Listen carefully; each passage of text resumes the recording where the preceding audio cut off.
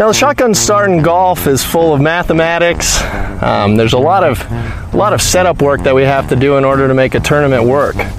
So I'm going to demonstrate to you just exactly how we do a shotgun start here.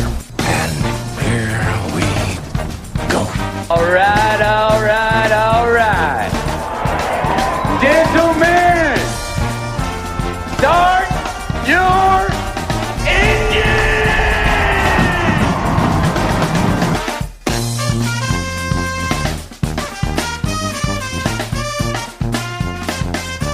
Greetings and welcome to a Friday edition of the Shotgun Start. It is January 29th. Andy, how we doing? Brendan! I'm doing all right. I had a pretty shitty day. Yeah, what happened? I had some septic issues. So literally a pretty shitty day. You made a bunch of septic tank jokes about Sepstraka. And here you are. You're reaping what they came home to roost. You needed Straka down wherever you are to maybe it sounds like help. So it literally had a shitty day. It sounds like tough troubleshooting. You fled the mice. Now you're having other home issues. Yeah, I guess that's the takeaway today. Is that if you make septic tank jokes, you're probably going to have a septic problem at some point in your life. What goes around comes around. It's just funny how life. I got in a groove. I've been, had a really good week, and then all of a sudden this just pops up out of nowhere, just derails an entire day. Pops up. Yeah, I'm sorry to hear that. But hey, here we are recording after a great day at Torrey Pines of beautiful weather, ball in hand. Harris English couldn't take control of it, couldn't take advantage of it. My one and done pick. Maybe popping part me. of it was that he couldn't control it because he had too much control.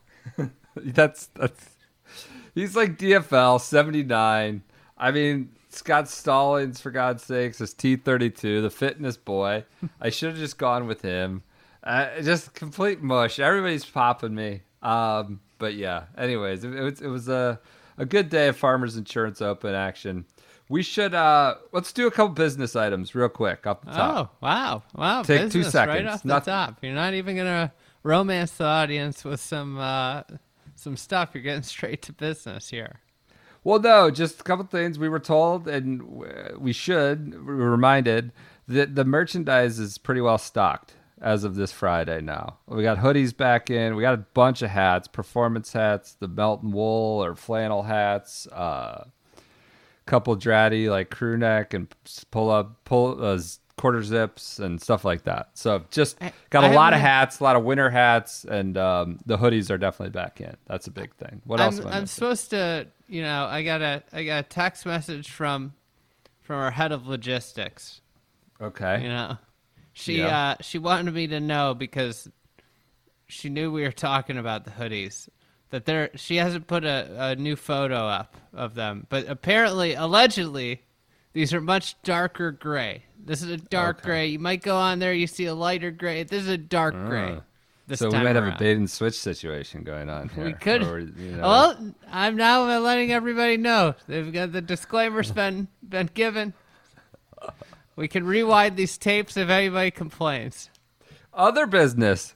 Westy Island Blend is now live at our BixbyCoffee.com under the featured partner Shotgun Start. It is a Kona, Costa Rica, Colombia. What else? Colombia blend. Colombia spelled right? Or did we get the original U or an O in there? But it is a fantastic tasting cup. They asked us to go for the label description to be stupid and kind of semi-incoherent, as our show notes often are. Just write it like that. Label description says almost nothing about the coffee. If anybody happens upon it in the wild and is not familiar with this podcast, they'll be completely befuddled. Completely, I assume, pass on to the next, whatever more intuitive choice is out there. But the Westy Island Blend is live, and thank you for the support. It sounds like a few people have gone out and purchased it already. It's just a great way to celebrate this sort of midi swing and coffee golf returning. We got the big Saudi event next week. That'll be early morning golf. And Westy, of course, back to try and take another Order of Merit crown. I'm excited to see who's going to take the bait next week. Who scooped up the free Saudi vacation trip? What is media members? Yeah. Do you want to tell people you might have been contacted about that? I was contacted by Golf Saudi about attending. How about that? As with most emails, I didn't reply. But I did chuckle. That's great. You should not have gone. You go hand out hats with Patrick Reed. I guess that was like in the release. Patrick Reed is really looking forward to going back to the World Kids Economic King Abdullah School, and he's flying from San Diego all the way over there, huh? Yeah, sounds like it. Maybe he'll pick up a clothing sponsor over there. That's a good point. I feel like somebody should get like a big oil sponsorship, or like why get a sponsorship from like a sheik or something. I think you might have one. Who knows? It's just informal. It's not. It's public, behind the scenes, under the table. Anyways, Westy Island Blend is up. That is at BixbyCoffee.com. The artwork by Jason Page is fantastic. It's a great tasting brew. It's, you could switch your subscription to that. It's a light roast. So if you guys like the light roast, it is a light roast. If you want to switch your subscriber, you want to switch to that for, say, the next 2 weeks, the next month, couple months, whatever. You just do hi at BixbyCoffee.com, or you can purchase it one time as like a one-off. All right. It just transports you to a different place. I'll tell you that much. I've been drinking the this island stuff. Yeah, it transports you to an island. If you're in a cold, real winter location that's dealing with the doldrums of winter, this is the perfect way to escape for just a few minutes while you sip your morning Joe. Hey, on a serious note, though, it's the stupidest thing ever, and we're just having fun with the community and the podcast and the inside jokes, many of which you have contributed. The artwork's contributed by a listener. Like, on a serious note, buying it helps support the podcast, but I don't know, hopefully it's good and you like it, and there's, some ROI. It's not just an investment to be a Pops, observer, things like that. But, I think it's ridiculous that we have a coffee blend named after I don't know if I can even use his name. No, Westy Island. Don't use his name. There's a naked man with raising his putter on the cover of it, with the ball protruding out of the putter. How are we going to get some of this coffee to Westy? I think we might need to. Maybe the WGC. Maybe he'll come over for the WGC, the former WGC Mexico. Maybe I could get one in his hands over there down at a concession club. Yeah, we get him something. Maybe I could drive over there. Hey, what are they going to call that? The WGC Mexico concession? Maybe. Who knows? WGC Bradenton? I mean, what's going to happen there? Maybe they'll just give Grupo Salinos the whole title. Maybe WGC Grupo Salinos. All right. We've talked about him already, handing out hats to the kids. Patrick Reed is our first-round leader at Torrey Pines. He shot a 64. Oh, hold on. What? I need to issue an addendum. Okay. The event of the week is not the Farmers Insurance, the Ricky Insurance Open. Yeah. The Duke of Debt. I guess, this is a little bit of a step outside his box now. With the insurance. What? I guess if you're going to carry a lot of debt, you might as well get an insurance policy. Sure. Anything bad happens, you can get out of debt. But the event of the week is the Player Series down in Australia. It's a very unique event. It's a brand new series. I believe Jeff Ogilvy has a part in it. But I saw that on OWGR.com. Yeah. It was like hosted by Jeff Ogilvy or something. So it is a event that has both men and women professional golfers playing the same tournament for the same prize fund. The women play one tee up.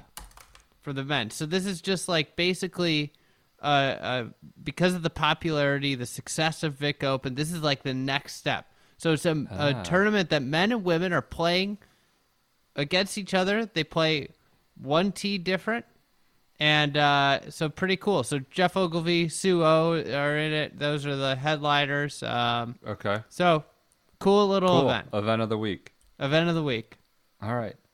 Hey, while we're on the subject of the Duke of Debt as well, we got several people that messaged us, tweeted us that this GameStop, this retail trader thing is reminding them nostalgia of the great Fan Vote Friday uprising when the PGA Tour definitely took a short position on Martin Keimer, Henrik Stenson, and Adam Scott. And the golf Twitter, it was a coalition. It was not just us. It was absolutely, no laid up Kyle Porter. A lot of people swept the Redditors and came in and democratized, really, Fan Vote Friday. The players, the tour's baby, the ultimate, the gold standard, whatever it is. People are saying there's nostalgia this week. I got to be honest. I was looking to see if like Orlamar was publicly traded, see if we get something going on the golf side of things. And but a friend of the program, a senior writer of ESPN, maybe the first name Kevin, maybe Van Valkenburg last name, sent us some good comps. I had to share this. He goes, Ricky is absolute, because Ricky and Spieth were just all, PGA Tour Live. They were all over it today. As this whole stock market tumult and war was raging again this afternoon. Because Ricky is absolutely the stock that is too big to fail. Imagine how many insurance companies would get hurt if Rick was too shitty to move their product. Watch when he gets an exemption. Watch when he gets an exemption to the U.S. Open or is steered toward a qualifier at Karsten Creek where it's him and 200 college sophomores. The too big to fail stock. That may be Ricky. He's still on PGA Tour Live. And I go, well, what is Spieth then? It's just some, like a has-been guy who keeps getting bailed out. Like what? He goes, well, and he makes the distinction. Spieth has done things. He's been there. He's contributed to the larger, progress of civilization. He goes, Spieth is like GM. There are serious problems, but also he has built up some institutional capital that is allowing him to weather a down period. Yes, he needs a bailout, but he also actually did stuff for the golf economy, unlike Rick, who is like a tech company with a fake valuation that never actually produced goods. And I think that's a very important distinction, given our current, economic news of the day and really the entire news of the country at the moment. So I've just enjoyed watching that and thinking about it in golf terms, as everybody tries to make their own, connections to it. I was gonna say, Rick, I nobody responded to this on this text message. Ricky might be the hedge funds. That could be. He plays under a completely different game than everybody else.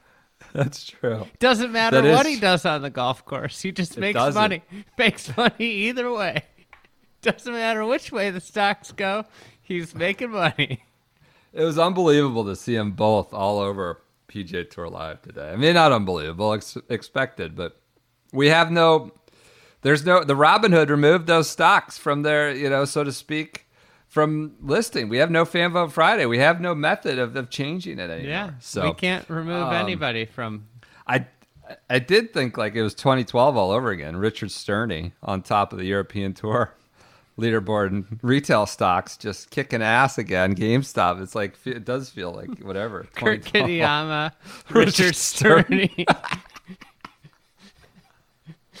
Adrian Otegwe is in there in the mix too.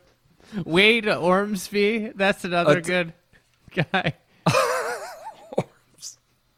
Otagwe, the 5-vol man.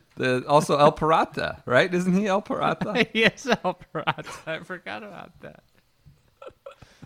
All right, let's get to Torrey How Pines. about this guy? Jeff Winther. Not Winter. Winther. It's like winter, but THER. Instead of TER. Winther. I gotta be honest, I have no idea who that I is. I have no clue either. Westy's in the mix. He's in the red. This will all change. But at the Farmers, Patrick Reed leads. He's 8 under. He shot a 64 on the North course. Alex Noren shot a 64 as well on the North course. I got a question for you. What's the question? Is Patrick Reed the best poofer in the world? I don't know if he's a poofer. So that's the next. That's the next question. It's What's always, a poofer? Moving the goalpost. What exactly is a poofer? I mean, right now, and small sample size, probably, of course, he's 207th on tour in driving. He's averaging 287.0. Like, my point is, he might be like, here's your top 10, right? And he's 11th. You got DJ, Rom, JT, Morikawa, Hatton. He's not a poofer. Shoffley. No, he's at 300. He pops Is it. Webb a poofer? He might be. Yeah, he might be. Webb's But 152nd. Reed's right there with him, though. I mean, it's similar. I don't know that Webb's better than Patrick. Should we come up with Reed. a top 10 poofer list? Yeah, but I think we also need to set some pretty rigid standards for what is a poofer. Do you have to be outside the top 90? I think you got to be way past that. So, 150. say there's 225 players, we'll say. Yeah. Really, realistically. Yep. I mean, they got 257 listed on this, but we'll say 225. You got to be play a week, but yeah, okay. So if we take like the middle, you got to be in the bottom third, right? Okay. All right. That'll be that. We'll come up with a more formal definition for it. I'm watching him today, and he's North Course is Brian easier. Gay? Do you think Brian Gay is the greatest poofer of all time? All time. Probably Faldo, right? Faldo. Faldo. I guess he'd probably be it. Then I started wondering, well, is David Ledbetter the poofer whisperer? Yeah. Because he had Faldo, now he's got Reed. He's working. I mean, I really just wanted to say poofer whisperer. I know he taught a lot of different styles, but Tiger might be a poofer now. Yeah, what were they saying? His ball speed was the lowest. Or club speed, he told Nota, was the lowest in 30 years or something by the end of the last year. Did no one notice that? Why weren't people? I guess people just didn't notice that. Brandel did bring it up a lot.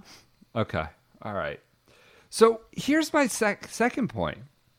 We talk about this often more with style, but the great sort of lament with Patrick Reed is he could be this grand populist hero because he's so against the grain right now. If he hadn't been such a dick all through college and had controversy follow him in every turn and then cheated most recently and had some semi-normal people around him, he could be this great. I'm not talking like Sevy. Come on, I'm not getting into that. But he could be sort of this populist folk hero because he doesn't hit it as far. He's not that good an iron player. He's not horrible. He's not bad, but he scrambles his ass off. He's so fun to watch, but you just hate him. He just sucks. There's nothing in his sort of profile at tee to green that jumps off the page that he should be competitive at 11th in the world necessarily, but he scrambles his ass off. And if he had any kind of charm, any kind of personality, any kind of, I don't know, history that wasn't almost exclusively controversial or off-putting, he'd be this grand populist hero by dint of by his game. And unfortunately, there is all that other stuff. So whatever, he's leads at Farmers Insurance Open, where when are we getting shot link on the North Course? What an interjection. That's a great, I mean, yeah. You've hosted there every year. Every year. It's not like they had to make a change, last week. Every year. It's not like it's international. I'm losing any sort of sympathy for this. So it's a great point. You know, we're building this 187,000 square foot headquarters, $million clubhouse, or which we are getting to the global home of PGA Tour here in a minute. We are going to get into it in detail, but they can't do ShotLink on the North Course, which then brings me to this 2-venue dilemma that all of a sudden is a dilemma that I've never heard before. But besides all the multi-venue events that have been on the PGA Tour for years, this preemptive ball in hand because it might fucking rain the next day. This isn't, and everybody's just taking it. I just read an article yesterday. It's like they did the fair thing. It's right. This is what? No, it's not right. Why is this a thing now? We did it in Sony. This is twice in 3 weeks. This preemptive ball in hand. It didn't even really rain that Sunday afternoon. Why does it matter? Why does it matter tomorrow if it's ball in hand tomorrow and not today? What world does it matter? That's what I don't get, because the South Course is harder than the North Course, and you get to play it in good conditions. What is this? Was the RNA going to start doing ball in hand for the morning wave and then the afternoon wave? Like ball what in hand does at it all matter? Times for the Open Championship. At the Pro-Am, Pebble Pro-Am. If there's like a chance of rain on Saturday, are they going to do ball in hand Thursday and Friday on all 3 courses? What is this new standard? This is the slipperiest slope. Now our amateur is going to go out like it's raining tomorrow. I'm playing ball in hand today. Ball in hand. That's my thing. Nobody does this. And look, they're getting a ton of rain. They're going to have to play it tomorrow. I mean, I think whether even the strictest adherence to playing it down, I think would probably acquiesce to ball in hand tomorrow based on the rain they're getting. But this is such a slippery slope joke, because considering now it's second time in 3 weeks. And I mean, are we going to start doing this for the Bob Hope and the Pebble Pro-Am? It makes no sense. RSM, right? They do the 2-venue thing there. Yeah. That doesn't make any sense. So what? You got the harder draw that there's 2 courses? Now you just play the ball up and it's 75 and sunny? This is the biggest disgrace. This is inexcusable, and everybody's just writing that it seemed normal and fine, and this was a smart preemptive move. Why can't we be critical about this? Anyways, I can't even come up with a comparison to another sport, because this is so ridiculous. It's like if you were playing a back-to-back in the NBA and they gave you like a 10-point lead because you play a back-to-back or something. This is sports. Yeah, it's like week 17 in the NFL, and the Steelers and Ravens are playing, and the Browns and Bengals are playing, and 2 of them have a playoff, and it's going to be a shitty day in Cleveland. So what do they turn on the snow machines and wind machines in Pittsburgh or where? Like what? This is just, there's no comparison. The whole 2-venue thing is the flimsiest of justifications ever. Well, you know what? Who said it earlier this year? Oh, Adam Scott. This is just an entertainment week. They've made it very clear that this is not a golf tournament. It's an entertainment week with this decision. It's just ridiculous. It's absolutely absurd that you're playing ball in hand on a sunny Southern California day because it's going to rain tomorrow. Entertainment product. I think a game you could play Friday is watch PGA Tour Live and see how much they reference that the U.S. Open will be played there at that same venue later that year, because I think it's just not supposed to be existing. It's not a topic of discussion. It's supposed to be. Anyways, Friday could be fun to watch. Hey, it's gonna rain. They are framing this. I read another Golf Week article. Ryan Palmer.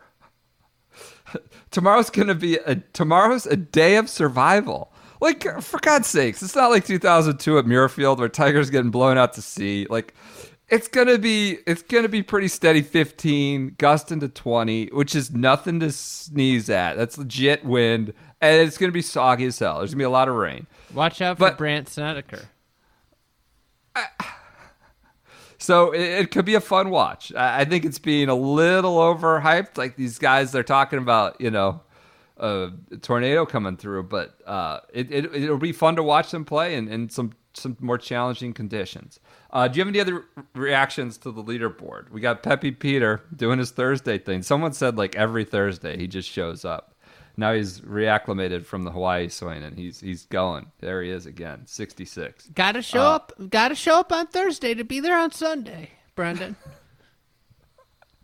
On the South Course, where apparently it's impossible to break par. It's break par even with your ball in hand on an 80-degree day. He shot a 66. Rory shot a 66. I don't know. Any other reactions to the leaderboard? Pretty stout Cameron zone. Cameron Smith, Cameron Davis. Everybody's, it's a good Cameron zone this week. Ricky and Spieth were terrible. I mean, Ricky was okay. Spieth was tough. It was an uphill battle. I don't know. Again, it's the same old deal. He's got to work it out with every shot being shown. He's 90th in the world. Nobody else has to go through this microscope. It doesn't seem very clear. Oh, he's T32. I watched the front nine. All right, he made a charge. That's right. But, I mean, he was missing wide right every fairway. It's always a weird tournament with the two courses and how big of a discrepancy there is between the two. Four-shot lead, four-shot difference, I think, today, right? Yeah, and so you look at the leaderboard after one round, and it's even more pointless to look at than a normal leaderboard. But then you start to look at some of the guys, like if you just look at the South Course and you look at obviously Peppy Peter and Rory. Yep. And then Ryan Palmer, but then you get down to even like Finau at 4 under. Like there weren't a lot of very good scores out there. So it's those are the guys that you'll probably hope one of those guys will make a move, in the next day, and the leaderboard could just get turned on its head so much over the 2 days. So need Harris English to take advantage of that. Did he shoot 79 on the South Course at least? Oh, good question. God. Geez. Yeah, he did on South Course. Okay, all right. The South Course just murdered people. All the worst 16 scores are all on the South Course. Sure. I mean, that's where you get that 4-shot average that really is starting to grow. Strafacci, 77. No. That stinks. It's good to see Bo Hostler in the mix. Honestly, top 5. That guy really kind of was on a milk carton, to use your term. That could all change dramatically tomorrow, like you said. But good to see him top 5. We got Roger Sloan in the top 25. Must have his family out there with him, walking. Wife inside the ropes, comfortable. Any other reactions? Nothing else. I'm done talking about this for now. I agree. Torrey Pines. It's enjoyable. I think it'll be good. We got more important things to talk about, like the PGA Tour headquarters. All right, on the European Tour, Richard Sterney leads. Yeah. It'll all change. 8 under. Egregious, horrible backboarding by awful Victor Perez. Just 3 clubs long, 2 clubs long. I don't know if he had a caddy over clubbing him. But it was a 2-way miss or a double cross. I think they said it was a double cross. And they've just got this wall there. They've got it's a par 5, right? So you go for it in 2. Let me read a message I got from a friend of the program. The backboarding on the 18th in Dubai is the most egregious thing I've ever seen. You might want to devote some time to it on tonight's pod. My 11-year-old son was shocked these guys are allowed to do it. It's fairly clear that they are trying to pound it hard off the backboard. You have to clear the water, so it's the only logical play. Fitzpatrick tried, but sailed over the backboard into the hospitality tent with Fat Fritz cocktailing. That's unbelievable. It's right off the back on a par 5 with water short. And Perez just slammed it in there. It bounces off, runs to the pin high up front of the green. They got one at Torrey, too. No fans there. Rahm sailed one, a similar par 5, water short, a little harder to get back there. 18? But, yeah, at Torrey South. But yeah, Rahm was taking relief from the board, and I mean it's kind of gnarly back there either way. But yeah, I don't understand why there needs to be a wall behind the green on 18. There aren't grandstands. So, but yeah, the one in Dubai is really really bad. So we can keep an eye on that all weekend. Hopefully. Do you think a true sportsman like Westy wouldn't think that way? He would just play it as a 3-shotter if he rather than use the wall. Having seen Westy in action over numerous years, always doing the right thing, whether it be taking the penalty while in the hunt at the Open Championship a few years ago, or there's countless things. I don't think he would do it. All right, I figured you might say that. All right. Those are your 2 events currently going on. Let's get to some news. And by news, I mean do you want to do Flashback Friday? Whatever you prefer. Let's do Flashback Friday. Okay, let's go. You said you had a fun one. What do you got for Flashback Friday? It's kind of fun. Friday? It's fine. We're going to 2000 Buick Open. Do you know what happened? Don't give him the hard sell. 2000? I don't know. I'm just going to guess Tiger won because he won 8 times. Almost. Okay.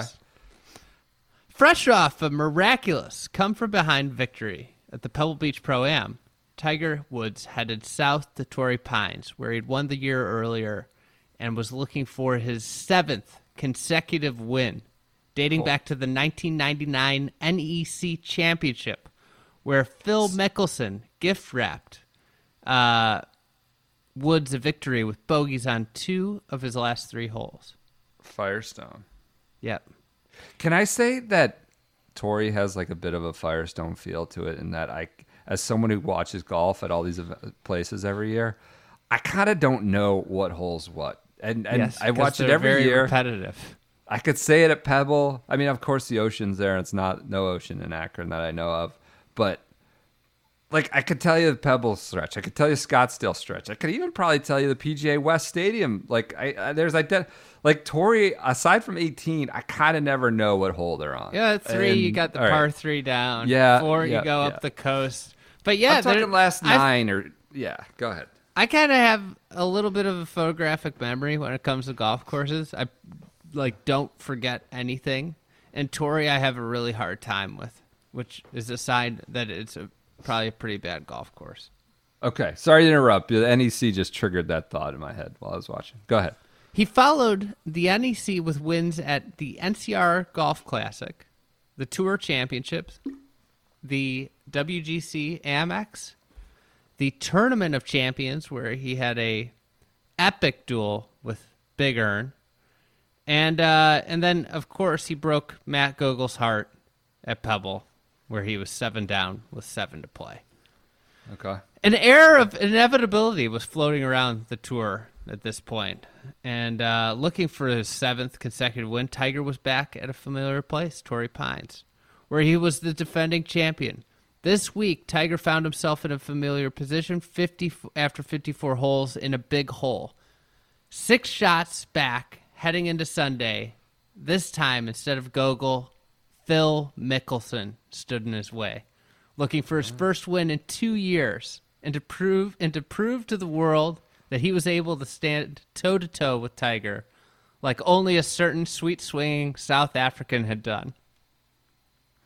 Lefty was in a groove. Toe-to-toe. Everything was rolling. 2000. By the end of 2000, that might be a different toe-to-toe. Not be the description for that. But okay, go ahead.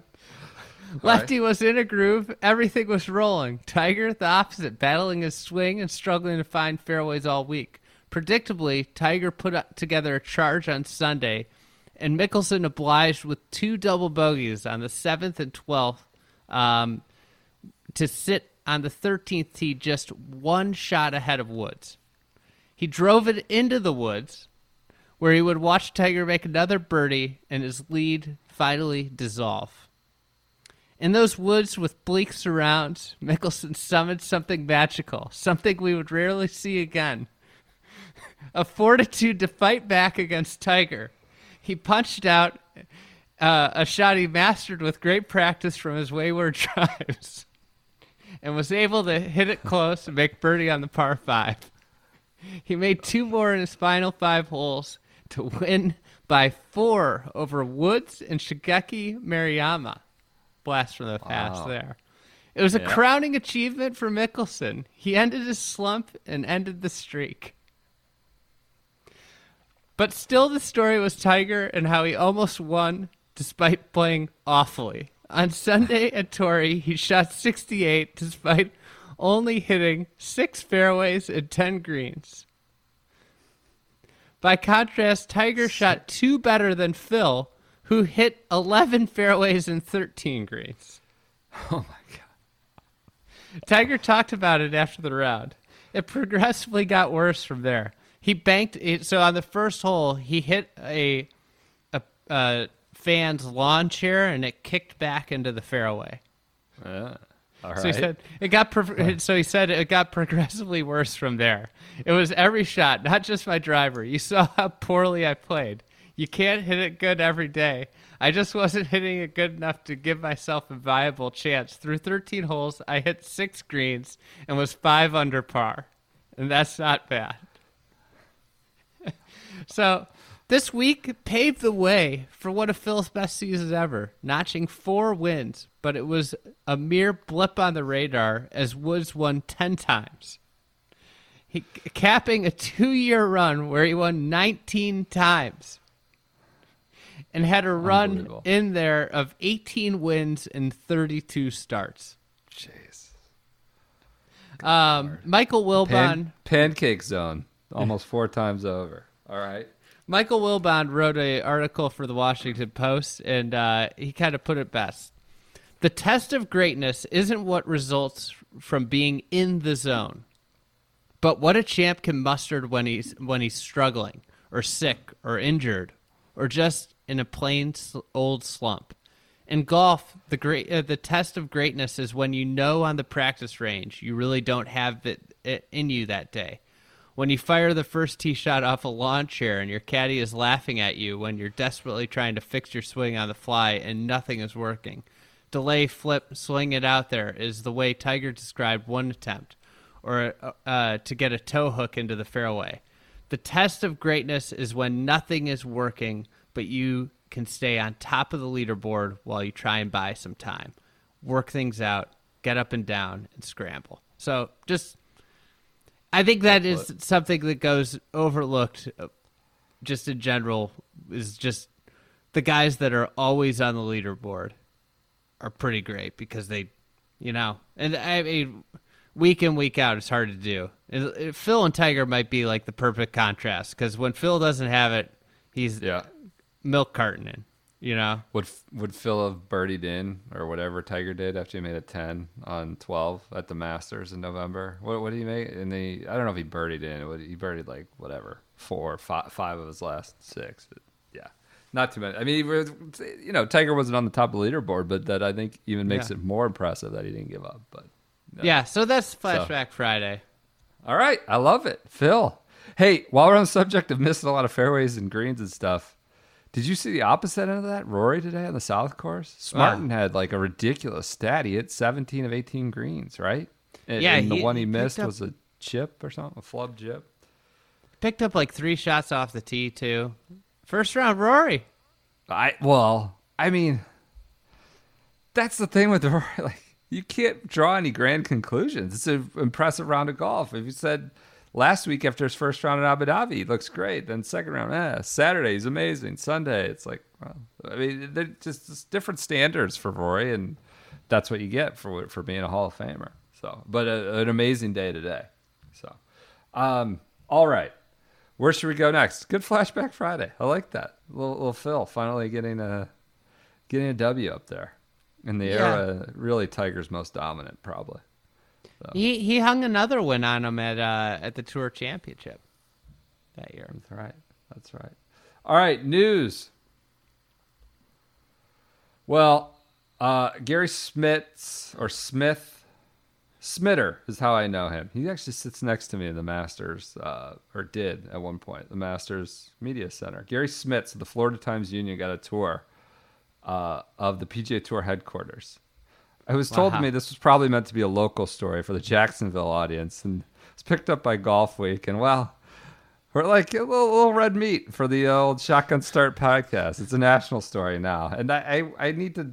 I think I might just read this line by line. Yes, check it out. Do it. PGA Tour's global home, opening in February, on time, on budget. I'm getting sources that maybe it's on budget.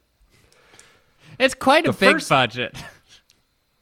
It's, to a certain extent, I go into it. I might bring this up a little later.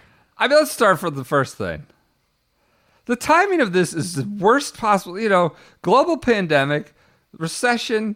Like, economy's good for some, bad for much more. Like, office space. The tour has laid off people during this time. Office space is not really a that necessity of any kind. It's actually almost a liability. And we're getting this article on the big rollout of the new global home of the PGA Tour. Here we go. Gary Smits, Florida Times. Too bad they didn't go on CNBC today while mayhem was occurring. It would have been the only thing that would have been more fitting. Would have been for Jay to be up on CNBC with shutdowns. The new global home. Yeah, with Robinhood not allowing trading, with GameStop surging, AMC, Tootsie Roll. In that same vein, I'm just not sure I want to publicize this right now. In the same way I wouldn't want to talk about my rights deal the Monday when the shit hits the fan with the pandemic and market. All right, here we go. The first thing most visitors of the PGA Tour's global home notice is there isn't much difference between being inside or outside the 187,000 square foot building off County 210 Road in Ponte Vedra Beach. All right, 187,000 square feet. I was deep in the woods. That sent me down a rabbit hole. I guess that's the average size of a Walmart supercenter, right on the nose. So I don't know if they went and said, build us the average Walmart supercenter. It's literally in all these Walmart publications, 187,000 square feet. Not the regular Walmart, the supercenter. I don't know. Do you think they sat around in a big meeting? We got pictures of the thing, and they have quite a few conference tables with many chairs, dozens of chairs around them. But I'm thinking they just sat there and they said, how big do we want this? And somebody said, Walmart. Googled Walmart Supercenter. Walmart-sized office, and they just built it to spec.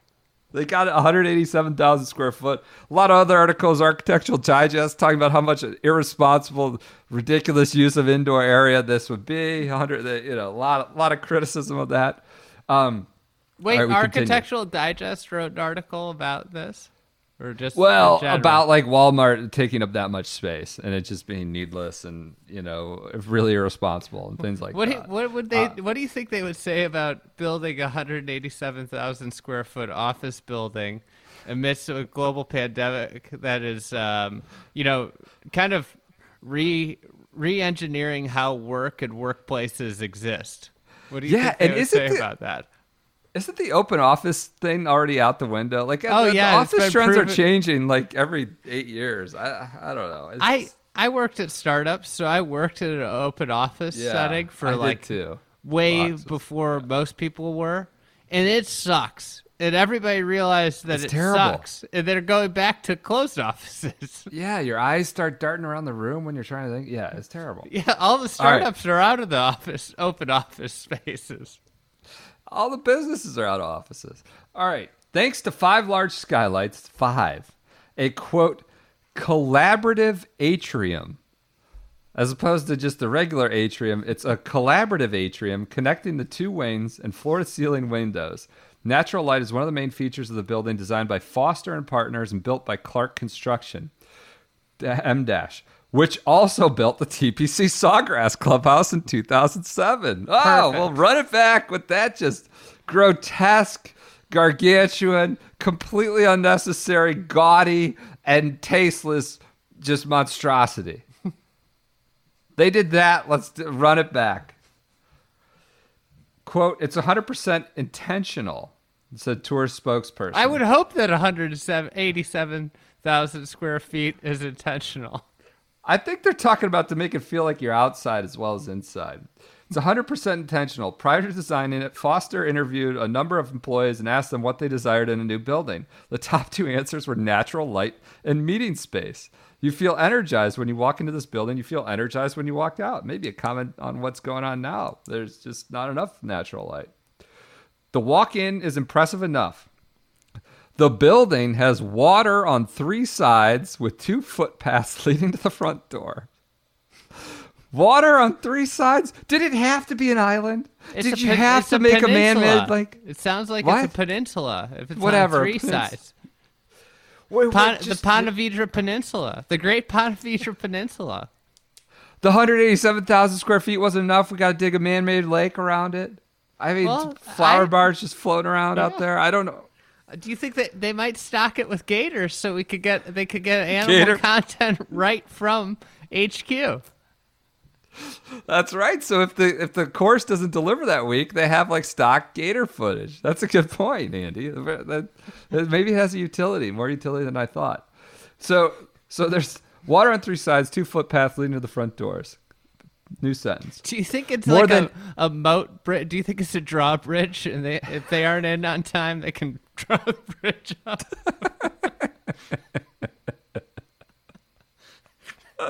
VJ's coming through. They draw the bridge up. Don't want him involved. Well, the tour employees might be fighting back on their cafeteria rights. That's true. Don't want those players coming in there. All these lower tour players just kind of hanging out and loitering off the free whatever deeply discounted food. All right. More than 800 trees were planted around the property. They're doing their good. part. Good to plant trees. That's good. The project's estimated cost of $65 million was brought in on budget. So that's like what, 4 or 5 driveways to the Sawgrass. 65. Think about $65 million. How many years of Court Ferry Tour purses is that? That's a good point. It's like 6 years. I think. I don't even know. I'm thinking like 700,000, 20 events, so that 500,000 a year. We're terrible at math. Or 500,000. Oh my God. 65 million was brought in on budget and on time despite the pandemic. Tours and orientation are being conducted for 750 employees, with some moving in the building in February.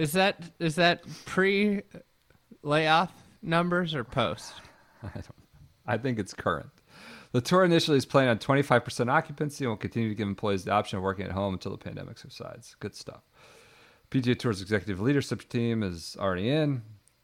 The Global Home. This is capitalized too. It's the Global Home. That's of course. That's what it's known. All as. caps or No. It can't just be. That's a proper noun. The Global Home opening will enable tour to move out of 9 satellite offices at Sawgrass Village Shopping Center, which sounds dire and crummy. That does sound like they are in need of some sort of upgrade. They're in some strip mall. They got 9 satellite offices in Sawgrass Village Shopping Center, which were leased after the tour staff long since outgrew the 2 headquarters buildings near Sawgrass. I think we should move in there into one of those old offices. The strip mall? Yeah. When former Commissioner Dean Beeman moved to Ponte Vedra in 1976, he had a dozen employees and worked out of a rented home at Sawgrass Country Club. It's grown. That's great. By 1980, the staff grew to 100. Counting the staff with that will continue to work at PGA Tour Entertainment at the World Golf Village. So they got other stuff. World Golf Village. That number is swelled to 8-fold, and the new global home can accommodate around 300 more. So I think 400 total. When you think about our growth over the last 40 years, it's amazing. We're looking forward to the next 40 years. All right, here we go. Bulleted list. Among the features of the new building, nearly 100 meeting spaces, ranging from small rooms with a table and several chairs to the conference room off Monahan's office that can seat around 24 participants. 100 fucking meeting spaces. Well, when you're a gluttonous organization, you know what gluttonous organizations do better than any other organization? Meetings. Meetings, by the way, are unproductive at this point. I understand there's a collaborative energy, and sometimes there's brainstorming sessions, but meetings should usually be emails or calls, and if not calls, then just texts. I talked to some people about this article. Someone said, he said, actually, I think when I started, someone said, meetings are our culture. It's a big part of it's our culture. We do that is our culture. Meetings. I gotta say, meetings can be good, but that's usually where everybody comes in and takes a piece of a good idea, right? Or tells you why something good can't happen. Oh, that's a great idea, but you know what you got to do? You got to include FedEx. You got to include CDW. Oh, you should go ask Billy Horschel. Talk to him for it. He gives a great quote. This is where the ideas get watered down in these meetings. You got too many people trying to tell you why you can't do it or why they got to get their, sugar involved. Their ingredients thrown into meetings are the source of one of my favorite Ogilvy quotes when he talked about the pack and the MDF rule. If you put 12 of us in a room long enough, we'll make the worst decision. It's a great point. Meetings, I think, are generally unproductive unless you have a very specific, targeted, or even open-ended What do you think about brainstorm. our meetings? Are pretty productive. We had a merchandise meeting this morning. Not really, just a text chain going, and it just I evolved haven't checked in on it yet. There's talk about a shirt with the piss bear and a pace car, all sorts of things, and that I don't know if that was productive. But so 95 meeting spaces. All right, a fitness center with aerobic machines, weights, rooms for yoga, Pilates, and Zumba classes, and full locker rooms and showers. That's really nice. I would hope to have that with 187,000 square feet. A dining area that includes a salad bar. I mean, it seems like you better have a salad bar. There's nothing to write home about. A sandwich bar and a pizza oven. Food purchases will be made from area. Does that mean I got to bring my frozen pizza and put it in the oven? No, I bet it's one of those big stone things where you throw it in there. There's got the fire going. The caddy shack I used to when I grew up caddying at had one of those ones you pull it out. You pull it out and you put it in. And it's it's not very tall, but and then you pull it out, you put it in. You set the timer. Maybe it's one of those. I bet it's a giant ass stone oven thing. You think it's a wood burning? Do you think? Expensive and food purchases will be made from vendors, produce. Even it's gonna be a farmer's market every day in there. I don't know. There are plans to start a vegetable and spice garden. I kind of like that. Go out there and tend to your spices. A coffee bar where the staff will bake their own pastries and bread. The staff will? I don't get that sentence. Like a barista or Or is Smartin going to be baking his own banana bread? Yeah, I don't know. John Swantack comes in and makes a scone. I don't know how that. I'm trying to think of another employee. Rob Bolton's kneading some bread, talking about the great Texas Open players of history. Ben Everill, his Vegemite makes some sort of, pastry for his Vegemite. I don't know. All right. An indoor golf simulator where employees can take a few minutes from their day to hit a few balls. I'm sure that's going to be a place where they monitor any underachievers. You spend a lot of time in the simulator. A genius bar for technical sport seems great. Well, there are numerous. Is it a genius bar? Or are they just ripping off Apple's terminology? Yeah. It looks like the latter. It does not look like an Apple branded. They're just calling it a genius bar. You can't come up with your own name. You have meetings all day, every day, and you can't come up with your own name for it. How disgraceful is that? I don't know why that makes me laugh. You're right. I mean, it could just be the article. You could just say a technology center like any normal company would. IT support. Yeah.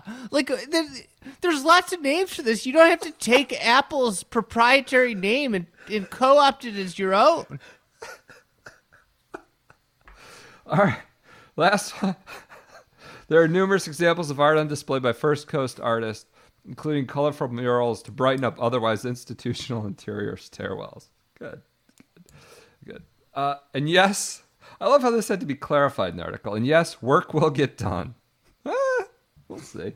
The tour has its 3 domestic professional circuits, 3 international tours, more than 100 events to conduct, almost all that's back to normal after hiatus in nearly 3 months. Spring. All right. Tour staff has hundreds of bosses, players of the tours, who entrust the occupants of the capitalized global home to create business opportunity in the form of golf tournaments. The amenities of the global home will enable the tour to compete for talent in areas such as finance, legal, media, digital broadcasting, data, technology, and marketing. Since part of the deal to get tax and utility incentives from the county was to add 300 new jobs over the next 10 years. I mean, they just got rid of people.